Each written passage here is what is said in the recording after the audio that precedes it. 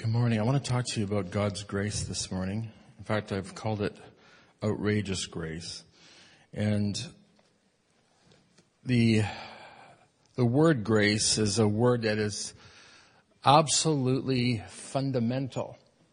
Understanding what our faith is all about. It's fundamental to understanding what the Scripture is about. And yet, it's a word that very few people understand. Very few people really get their head and their heart around it.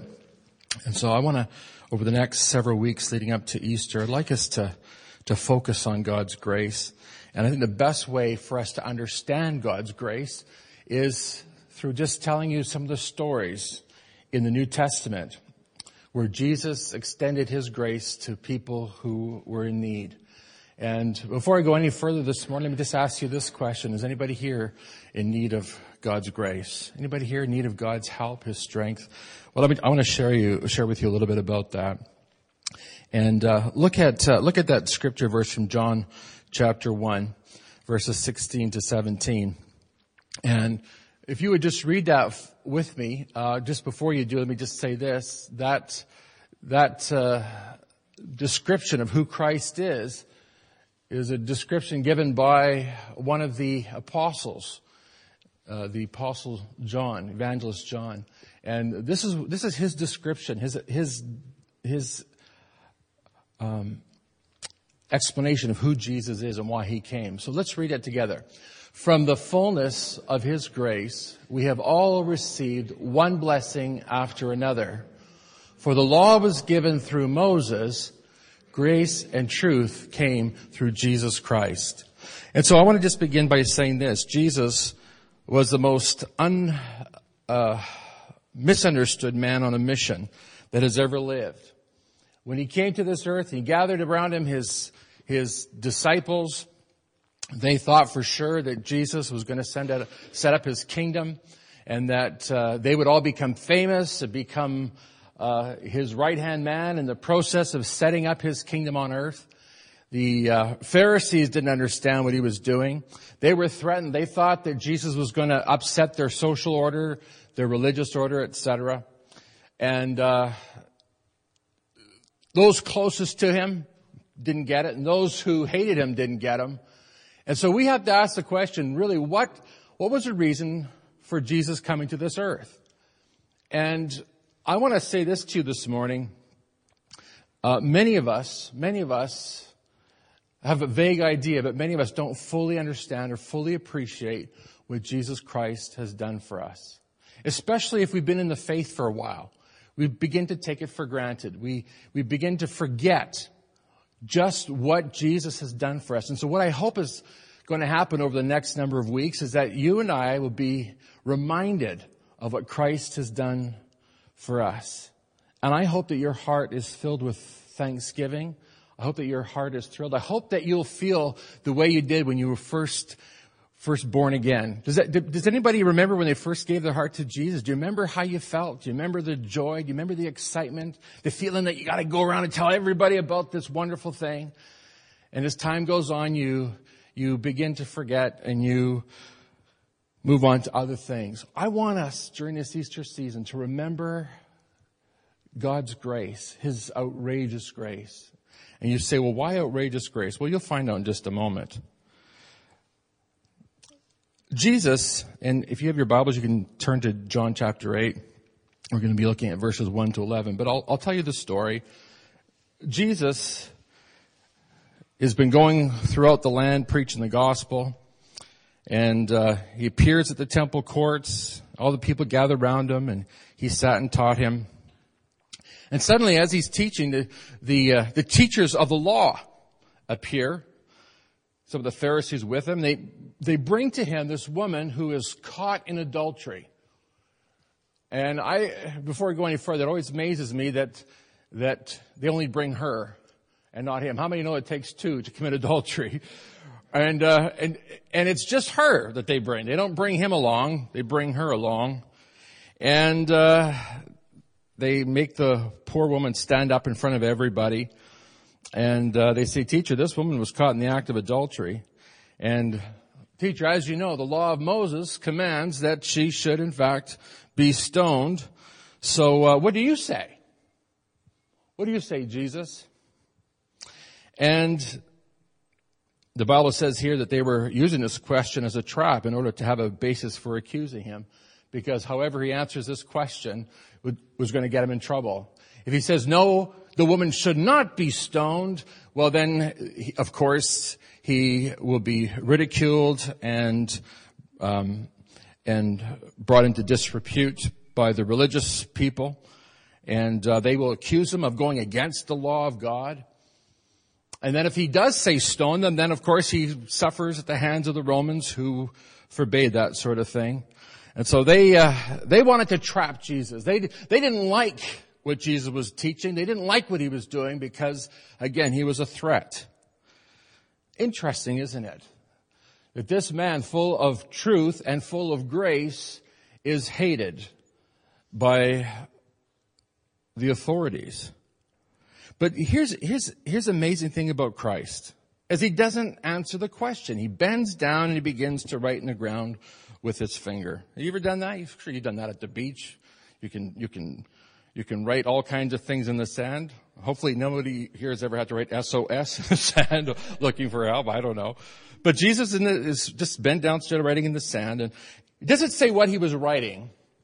But I suspect that probably what he was doing is he began to write out the sins that every one of us commits. He keeps writing. And then Jesus, after having his fill of being questioned and bullied by the teachers of the law and the Pharisees, he says this: if any of you is without sin, let him be the first to throw a stone at her. And again, he stooped down to the ground and kept on writing. And the Bible says that when those who heard Jesus' challenge to throw the first stone if they were without sin, the Bible says that suddenly people started walking away, because suddenly people realized that there wasn't a one of them who had the right to throw a stone at another person. There wasn't a one who was without sin. Now I want you to stop and consider for a moment your own heart. Because it's so quick, we're so quick and it's so easy to condemn others who fall short. It's so easy, isn't it?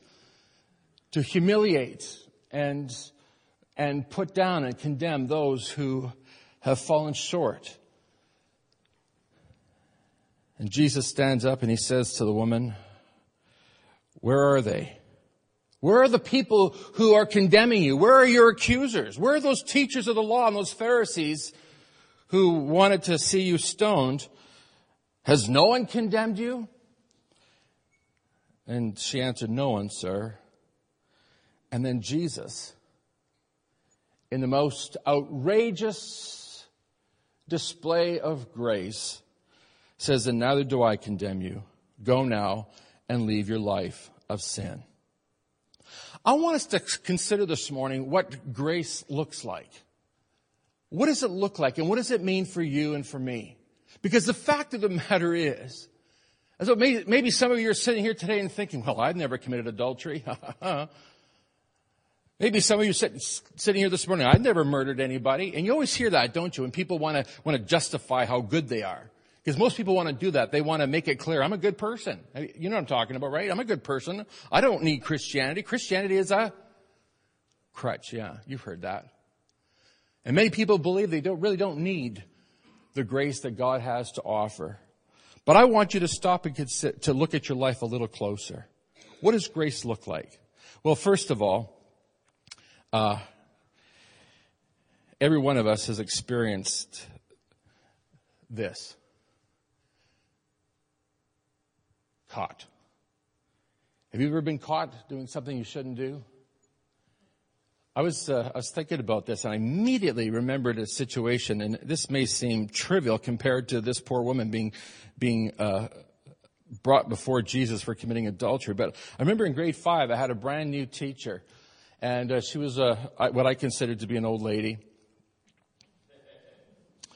And I thought, well, she's not too bright or too swift, so I think I'm going to chew some gum. I had just been given a nice little box of fruit-flavored chiclets. Does anybody remember fruit-flavored chiclets? Is there still such a thing? I don't know. But I thought I'll just pop a few of those in my mouth and why not enjoy yourself if you have to go to school, right? And so I'm chewing this gum, and all of a sudden she stops dead in her tracks, and she just tells the class to be quiet for a moment, and everybody look up, and everybody looks up, and she says, "Alan Duncalf, are you chewing gum?" And I went beet red, and what am I going to say? I'm going. My mouth is open, I'm chewing gum, and of course I have to admit, yes, ma'am, I am chewing gum. And she offers grace to me, or what seems like grace. She says, "Alan, I want you to spit that gum out, and I don't want to see that gum in your mouth again." I spit out the gum, and I thought to myself, well, she got lucky. And so I put 2 more pieces in my mouth again, and I began to chew very subtly so that nobody would notice, right? And I mean, after all, she is an old lady. I think she probably was younger than I am now, but there it is. When you're in grade 5, when you're 30-year-old people look old. Anyway, so here I am chewing my gum again, and she caught me again. And what followed was the most humiliating thing I have ever experienced, I think. But you know what? She never sent me to the office. And I don't know how many of you remember, but in those olden days, if you got caught chewing gum in class, or if you disobeyed a teacher in class, you could very easily be sent to the principal's office to receive a... You said that very loud, very clearly, and very quickly, Ray. You know what I'm talking about. But she didn't. She chose to extend grace. Now here's the thing. The teachers of the law and the Pharisees, they were outraged by this woman's sin. And so many of us are outraged by the sins of others, aren't we? The teachers of the law and the Pharisees, they caught this woman in adultery, and in essence, they brought her to the principal's office. They brought her to Jesus to see what he would do. They wanted to humiliate her and condemn her. Her actions, after all, deserved it. And you know what? She knew it. She knew that she deserved condemnation. She knew that she deserved judgment. She knew what the Bible said about what happens to adulterers. Now, what do you think she's thinking at this moment? Well, what would you think at that moment? You would be thinking, God, let the earth swallow me up now. God, I'm so sorry. God, please forgive me and it will never happen again. God, get me out of here. Let the earth open up and swallow me up. You know what I'm talking about. That's how you would feel. In fact, you know what? Maybe that's how you have felt. Because you have been caught. Because you have experienced the Holy Spirit's finger on your heart. And you recognize, even now as I'm speaking, your own sin. What you want is what this woman wanted. She wanted grace.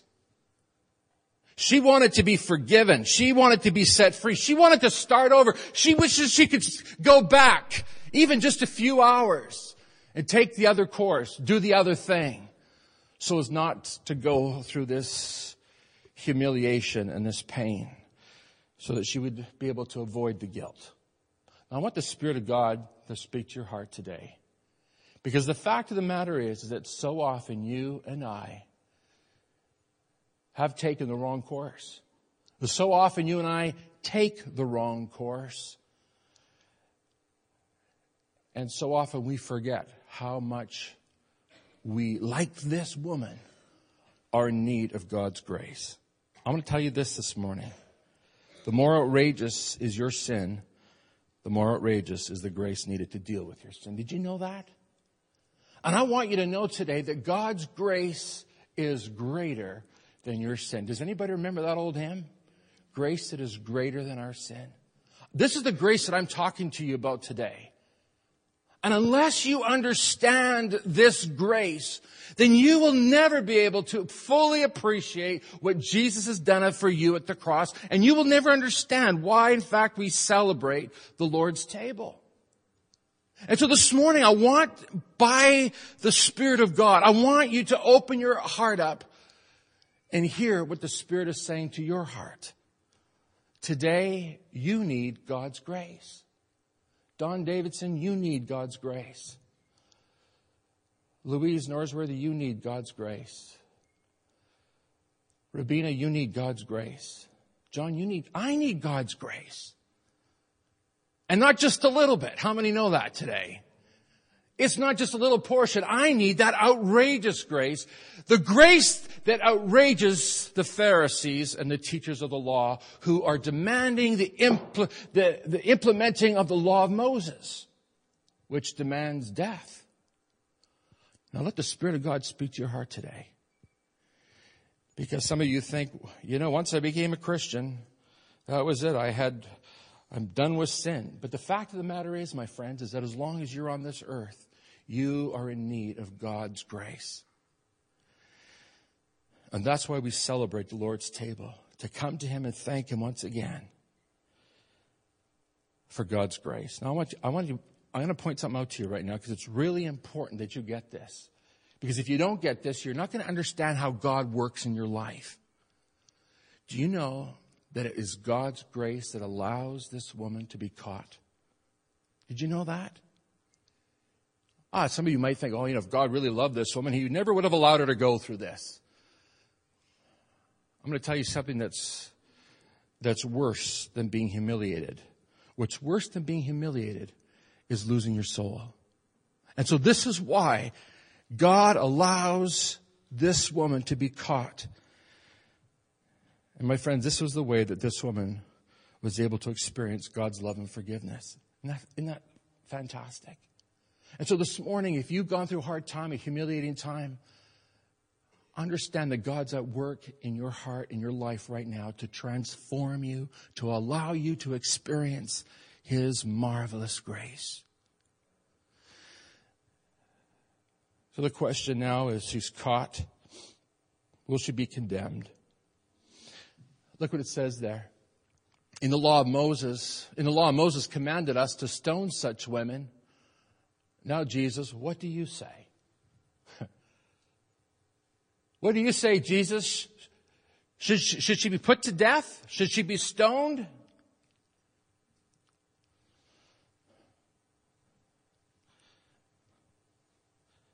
Well, according to the Scripture, in fact, she should be condemned and she should be stoned because that's what the Bible says.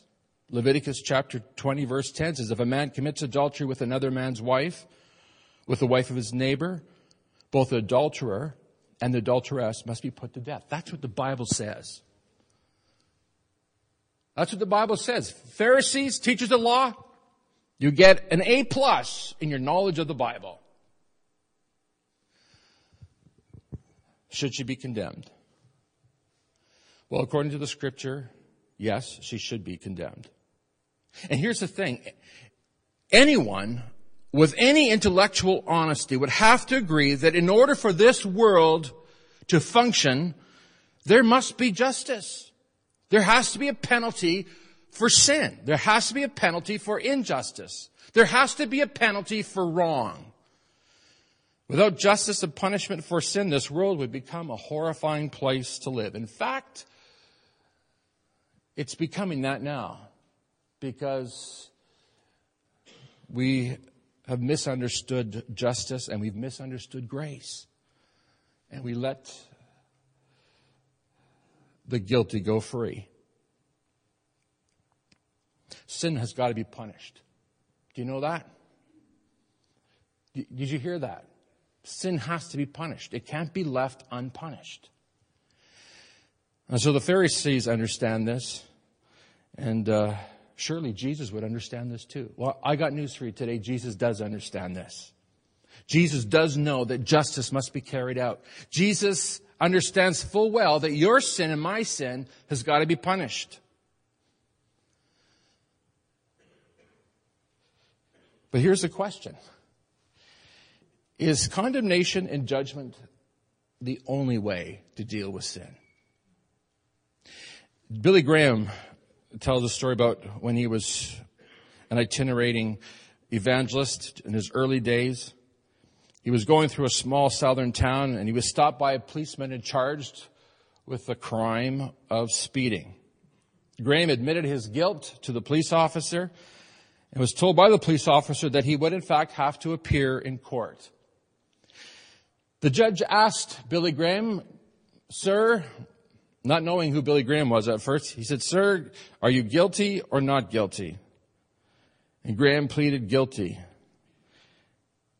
And then the judge replied, "That'll be $10, $1 for every mile that you went over the speed limit." Those are the good old days, by the way. $1 for every mile you went over the speed limit. Suddenly, the judge recognized who this person was sitting in his courtroom. It was, in fact, the famous evangelist Billy Graham. And this is what the judge said to Billy Graham. He says, "You have violated the law. The fine must be paid, but I'm going to pay it for you." And so he took a $10 bill from his own wallet, attached it to the ticket, and then took Graham out and bought him a steak dinner. Billy Graham's response to that was simple. He said this. He said, "That is how God treats repentant sinners." I want you to recognize today that the sin was atoned for. The penalty was paid. There was judgment. There was condemnation. There was judgment. The penalty had to be paid. But notice who paid the penalty. It wasn't the sinner. It wasn't the lawbreaker. It was the judge himself. Now, I want the Spirit of God to speak to your heart this morning and fill your heart with joy, even as my heart is filled with joy in saying these very words. There is another way. There is a way besides judgment and condemnation. Hallelujah. And it is grace. God's grace. For the wages of sin is death, but the gift of God is eternal life through Jesus Christ. Hallelujah. Somebody be a Baptist this morning. Hallelujah. Thank you. Thank you, sister. And I think you are a Mennonite. Hallelujah.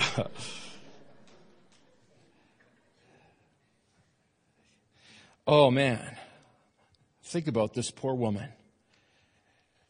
Within just an inch of her life. And Jesus does not condemn, but gives grace. And that, my friends, is what God has done for Alan Duncalf. That is what God has done for you. Rather than you suffering the penalty for your sin, Jesus says, "I will pay the price." That is why we are celebrating the Lord's Supper this morning. We're celebrating that Jesus took the judgment, the condemnation on himself. The judgment that you deserve, Jesus took it upon himself. And so this woman experiences what it means to be cleared, what it means to be forgiven. Jesus straightened up and asked her, "Woman, where are they? Where are your accusers? Where are those who are condemning you? Where are those who want to see you suffer for your sin?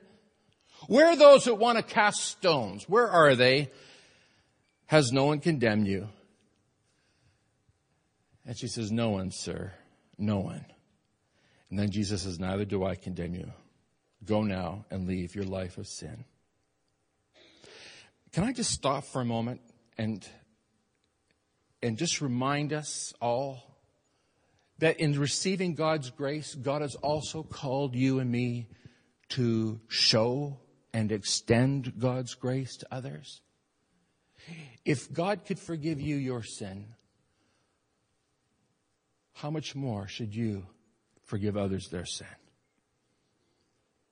Now, I love what Jesus says.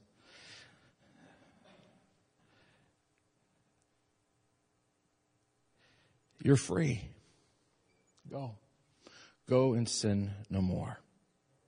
How can Jesus do this? How can Jesus let her off the hook? Does it mean that Jesus now is saying that the Old Testament is not valid? Is he saying that the law of Moses is not valid? No, he's not saying that at all. What he's doing is he's introducing something brand new that his disciples didn't understand and that the Pharisees didn't understand. He was introducing grace. Outrageous grace, marvelous grace, amazing grace. How can he do this? How can he forgive and clear people of their guilt and their sin? Well, I want to point to another passage in the Gospel of John. It's John chapter 3. And how many here have memorized John 3:16? Everybody knows John 3:16? For God so loved the world that he gave his only begotten Son, that whosoever believes in him shall not perish, but have eternal life. What a lot of people don't do is they don't know John 3:17 and John 3:18. And John 3:17 says this, for God did not send his Son into the world to condemn the world, but to save the world through him. Whoever believes in him is not condemned, but whoever does not believe stands condemned already, because he has not believed in the name of God's one and only Son. Here's how Jesus can get around the law. Well, it's not really getting around the law, is it? It's here's how he can go over the law. He says, Father, rather than Garrett dying for his sin, Father, I'll die for him. Rather than Ray dying for his sin, I'll die for him. Rather than Stan dying for his sin, Jesus says, I'm going to die for him. And all you and I have to do is put our faith in him. All we have to do is believe in what he did at the cross. You have to believe that he did it for you. And my friends, you are as free as the woman in this story. Free to go and sin no more. Whoever believes in him is not condemned. This morning we're going to partake of this communion together. And as we do, I want you to look at your own heart. I want you to see what Jesus has done for you, and I want your heart to be filled to overflowing. I want you to give God thanks for what he's done for you. So that when you take this communion this morning, it's with a heart full of gratitude for his grace, for his forgiveness.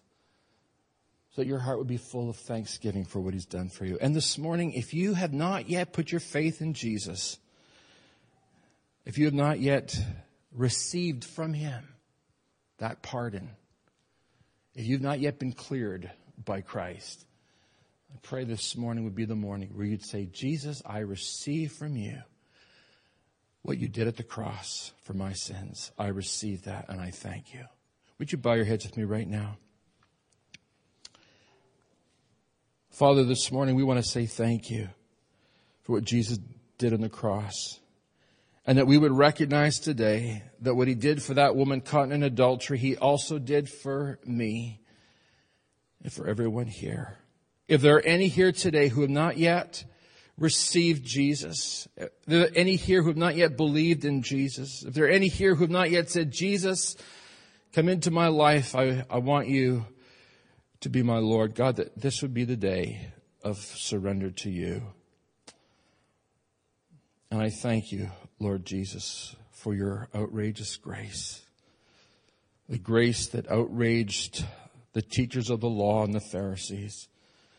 That grace that outraged the self-righteous. Thank you. Thank you for forgiveness of sin. And we pray these things in your name. Amen. I want to show you a video clip right now. And as we see